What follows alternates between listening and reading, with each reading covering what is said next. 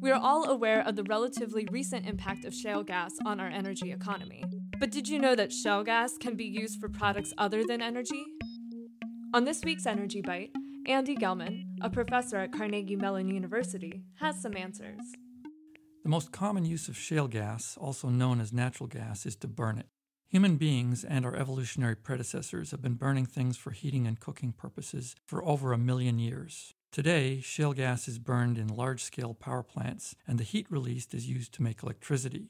In some places, shale gas is used as a fuel for transportation vehicles. But shale gas can be used for more than this? Absolutely. Shale gas consists largely of methane, but with varying amounts of other molecules such as ethane and propane. In some shale gas regions, like the Marcellus region in Pennsylvania, portions of ethane and propane are quite high and have enormous potential value. By simply removing some of the hydrogen contained in these molecules, one creates ethylene and propylene.